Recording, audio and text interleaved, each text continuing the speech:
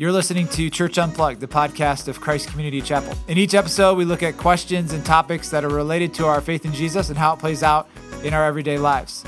In this episode, we answer the question, can I be a Christian and a Trump supporter at the same time? So the question itself is somewhat inflammatory, but since the 2016 election, there has been much consternation around the issue of Donald Trump and his association with evangelical Christianity. So how should we as followers of Jesus process through that? Welcome into Church Unplugged. Welcome into Church Unplugged. I'm Jimmy Cozy, part of the leadership team here at CCC. I've got Joe Coffey, our lead pastor, Zach Wyrock, the director of Orchard NEO, and then Paul Turner, the associate director of Orchard NEO. Today, our question is this: can I be a Christian and a Trump supporter at the same time? Can I be a Christian and a Trump supporter at the same time? I'm going to guess this is going to, there are people who are listening to this who may have just closed the podcast, but I would encourage you not to. It's too late if they already did. It's too late, though. Yeah, I shouldn't have said that. All right, I need to clarify. I always want to clarify. Please. So the question that I would have is, what do we mean by supporter? Yeah. Right? So, because I would have a lot of different questions, like can I be a Christian and a Tiger Woods supporter? Right? Depends on what I mean by supporter. Yeah, but I also think, again, it matters what I mean by Christian. So I want to, start with that. This question to me is both relevant and nonsensical, okay? And here's what I mean by that. It's relevant because of the cultural moment we're in, and it needs to be talked about, and I'm glad we're talking about it. But it's also nonsensical in that what makes me a Christian is my faith that Jesus Christ lived in my place, died in my place, rose from the dead, ascended into heaven, is seated at God's right hand, and is my only hope of resurrection and reconciliation with God. That's what makes you a Christian. So nothing else makes you a Christian. Who you support politically, who you don't support politically, because we believe in salvation by grace alone, through faith alone, in Jesus alone. And so on that end, theologically, it's almost nonsensical in that the idea that my faith is rising and falling or validated or invalidated based on who I vote for. But it is relevant in that I think this is a question a lot of people are asking. So theologically, I'd say who you vote for has nothing to do with your status in God's eyes, because that's bound up in Jesus. You can't add to it. You can't take away from it. So why do you think that this is a question that people ask? Because the question, that was a great beginning, what you just did. But people asked this question, and as soon as people saw this on the podcast, they went, oh, yeah, I want to know the answer. Well, I want to give a quick answer, and then I want to kick it to Paul, because I think he will have even more clarity to bring here. But I think the quick answer is that what we're really asking is, can I be a Christian and be a Trump defender? Yeah. I don't think we have in mind supporter. I think we have in mind defender, meaning that whether it is extramarital affairs that have been covered up through hush money, whether it is the derogatory comments that have been made about Hispanics, about African Americans, that seemingly congratulatory comments about white nationalists. What we're asking is, can I be a Christian and defend the actions of a president who has said things like he's a Christian, but he's never once asked for forgiveness? How do I reconcile being a Christian and defending comments and actions that on their face seem to be anti-Christian? And I think that's just the tip of the iceberg. And Paul, and by the way, because you're listening to this and you can't see it, Paul, who works to be the Orchard NEO, is an African-American brother, which is going to give even more context to this. Yes, I am. I will say this. I think for someone like me, and I've told Joe this, I've told Zach this, that I think, again, talking about identities, again, how us being a Christian should inform every aspect of our life. But let's take it outside of the realm of can I still be a Christian and be a Trump supporter, and look on the other end of it. So for me as an African-American man, I'm from inner city Cleveland. I don't apologize for that. I love Cleveland. I love my city. I am pretty much a lot of what a lot of people would encounter if they would go there even as a redeemed man, just the culture of it all. But I will tell you that I don't have any more of an identity crisis issue than when I go to the polls to vote. And here's why. I am a Christian, but I am also an African American man. And I know that being an African American man in this context does come with issues present day, but also has a loaded history as well. And I go to the polls and I have to decide between two sides. One, I am a Christian first, so it informs what I stand for, certain policies that are moral policies more so than other things. And so I go to the polls and I have to either vote for a candidate who seems to not care too much about me being a black man or where I'm from, yet represents the party that stands for more of the moral alignment that I would have with Christianity. But then I have to choose between either that, so a party who would affirm moral aspects of my Christianity, but kind of not necessarily stand for my ethnicity. But I have to go to the other side that says you can have these things that you're looking for, social justice. You can have certain things that can be for your area, your people, whatever. But in as so much as people can murder children, murder babies, and also people can marry the same sex. And so I have to go to the polls and I'm dealing with this question time and time and time again. And so for me as a Christian, it's even harder, not just because of who stands in that place, but because there's a two-party system that typically I'm just always in the middle of. I know somebody outside of those two don't necessarily aren't necessarily going to win in that sense, but I think I'm always having to reconcile that. And so the frustration for myself is even hearing this question is that for me personally, and I've told Pastor Joe this, that when I go there, I have to vote based on conviction, based on who I believe I can believe what they're saying mostly, but also as their policies do align with Christianity as far as on a moral aspect. And so it's just a different question for me. And I think all of us should have that same angst going in that same problem going to the polls, because no party has the complete perfect law of God. Like they're divided, right?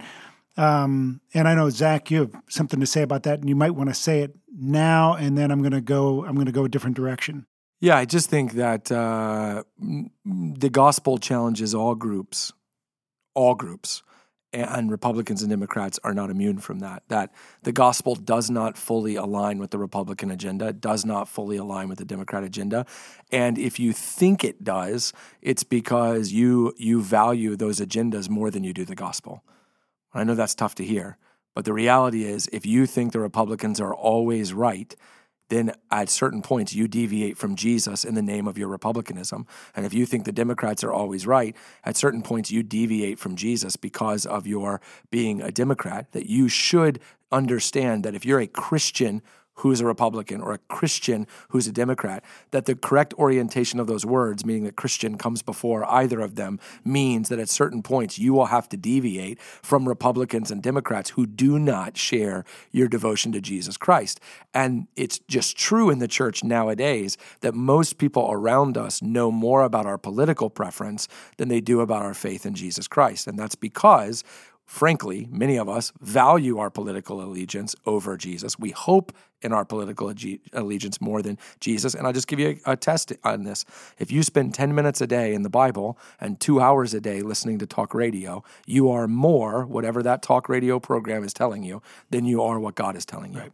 That's just a diet reality. Now, and that's, I'm going to go off of that. When we changed it from being a Trump supporter to Trump defender, I just recently read a book called Mistakes Were Made, but Not by Me, right? And there's something that happens psychologically called cognitive dissonance once you are vested into something.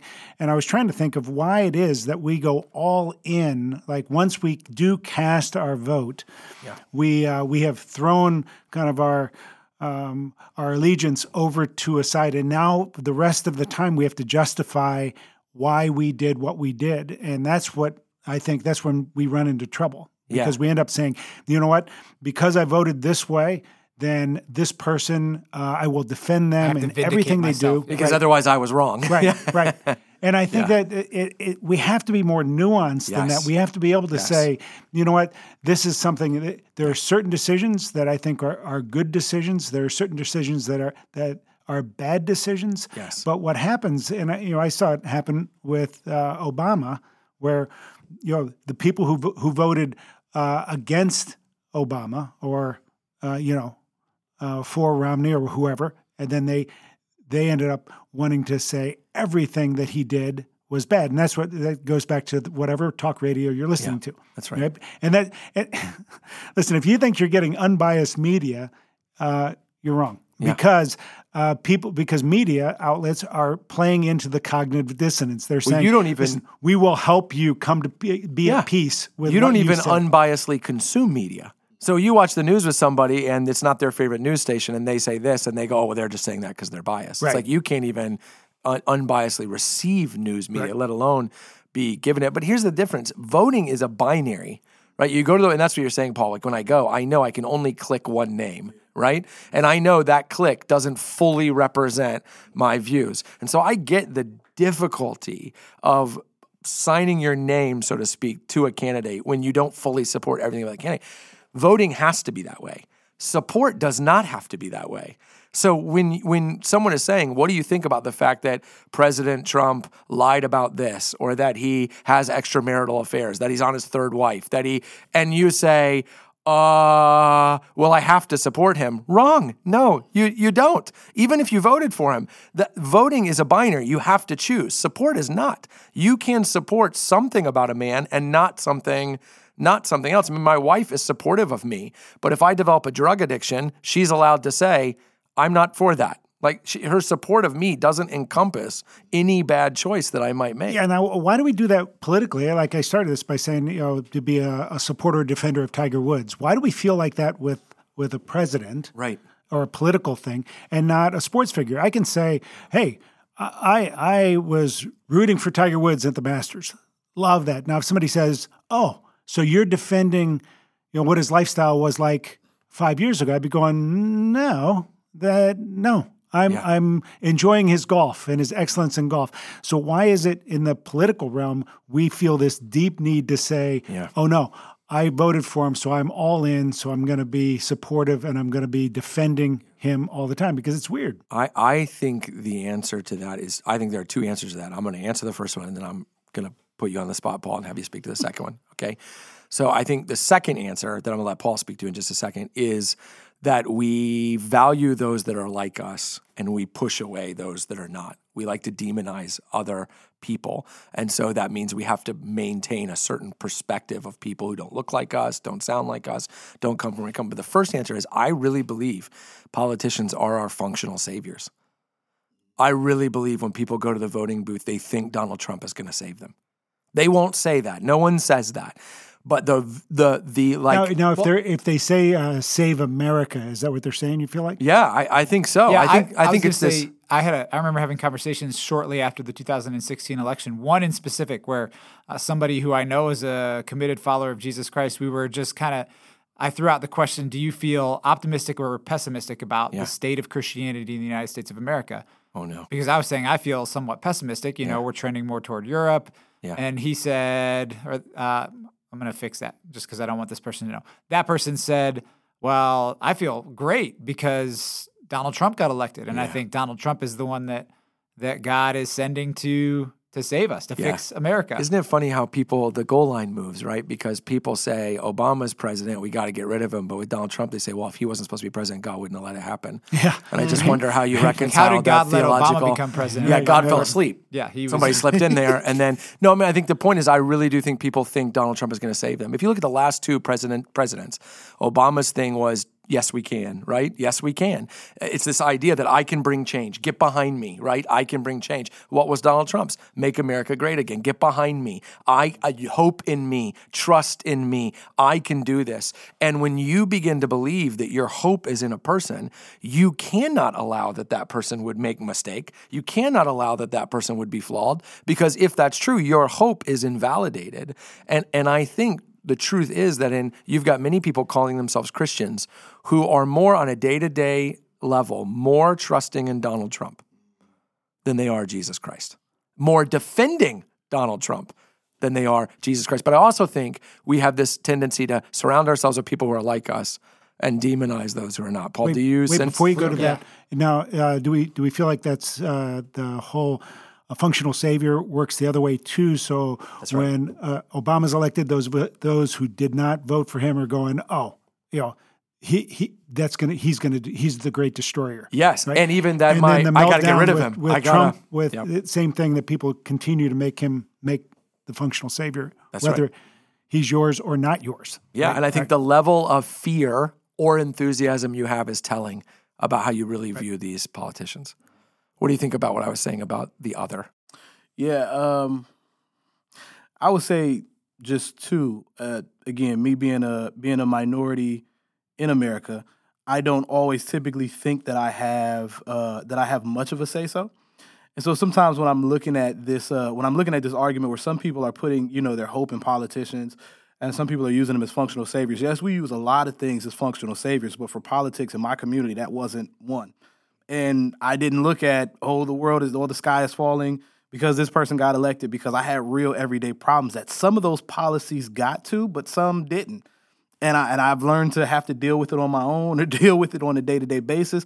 But I think for myself, it's helped me confront a reality that no man is going to save me like Christ will. And no kingdom that exists now is the kingdom of God. And I think sometimes in this conversation, we tend to lose sight of that in general. When we're saying this person's going to save us, that person's going to... No. Listen, there is a day where every knee will bow and every tongue will confess. And that is not when someone from America is elected.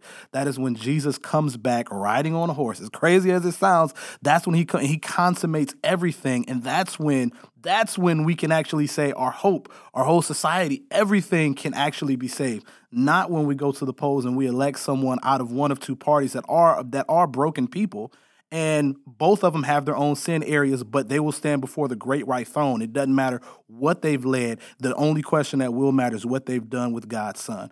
And I think politics is the one thing that helps me as a minority, because at one time it was politics, or it was an ideology to let people own people that looked like me. You know what I mean? And so you can imagine that a lot of people can argue about, it's failing, it's going to... I'm like, listen, it's doing better than it was before because I can actually sit at the table, you know what I mean, with people who don't look like me, but also ask for my voice. But I think in that sense, that's another ideology that helps me understand in general, look, I'm not looking for any person here to save me, because they can't, they won't, they will be fallen. I'm only looking to Jesus, but I will honor the processes that the Lord has allowed to be set up in America, no matter how I have to vote. And I think that's the best way for Christians to posture ourselves toward just honoring God no matter what we do and how we do, but not looking for any of these men to be saviors for us. Yeah, and I think one of the ways you see the incongruity of Christian engagement in politics and Jesus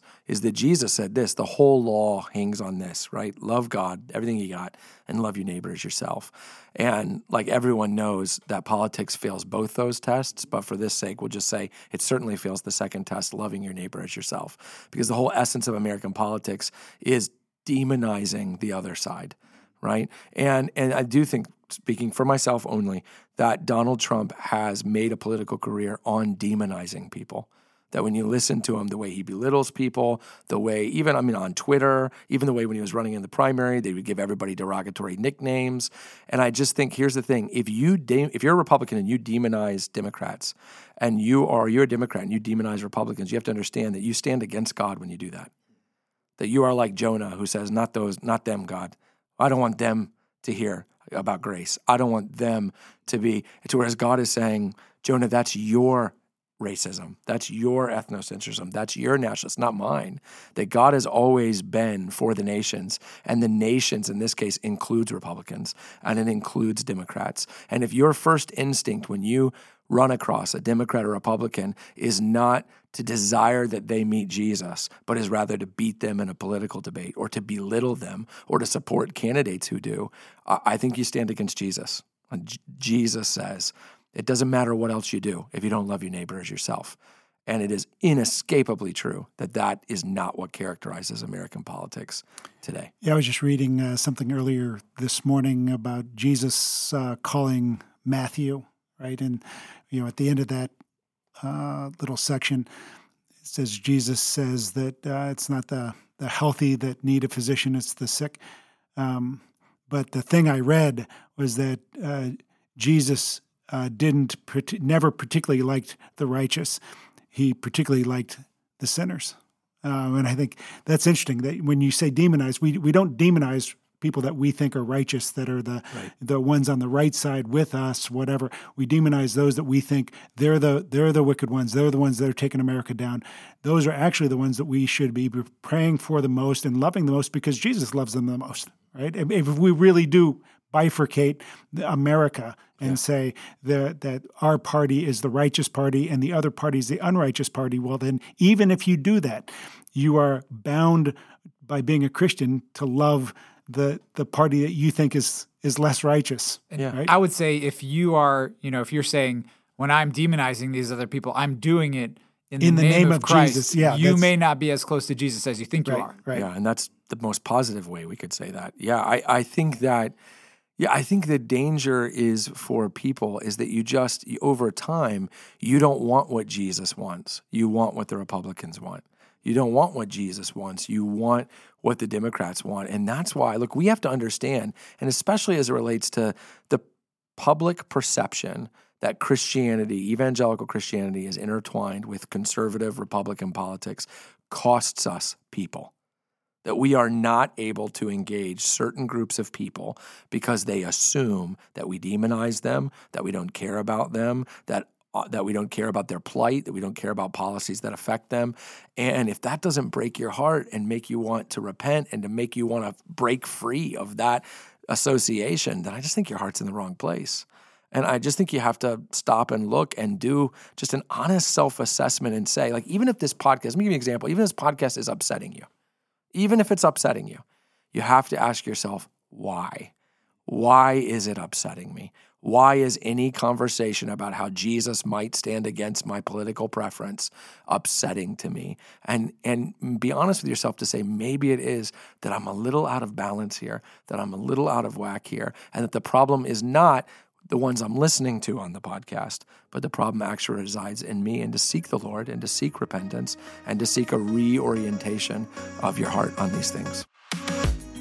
You've been listening to Church Unplugged, and one of the things we want to continue to do is make the connection between our faith in Jesus and our everyday lives. So if you have a question or topic that you'd like to hear discussed, feel free to email us at churchunplugged@ccchapel.com. And if you want more information about Christ Community Chapel, our church, you can go to our website, which is www.ccchapel.com. Thanks for listening.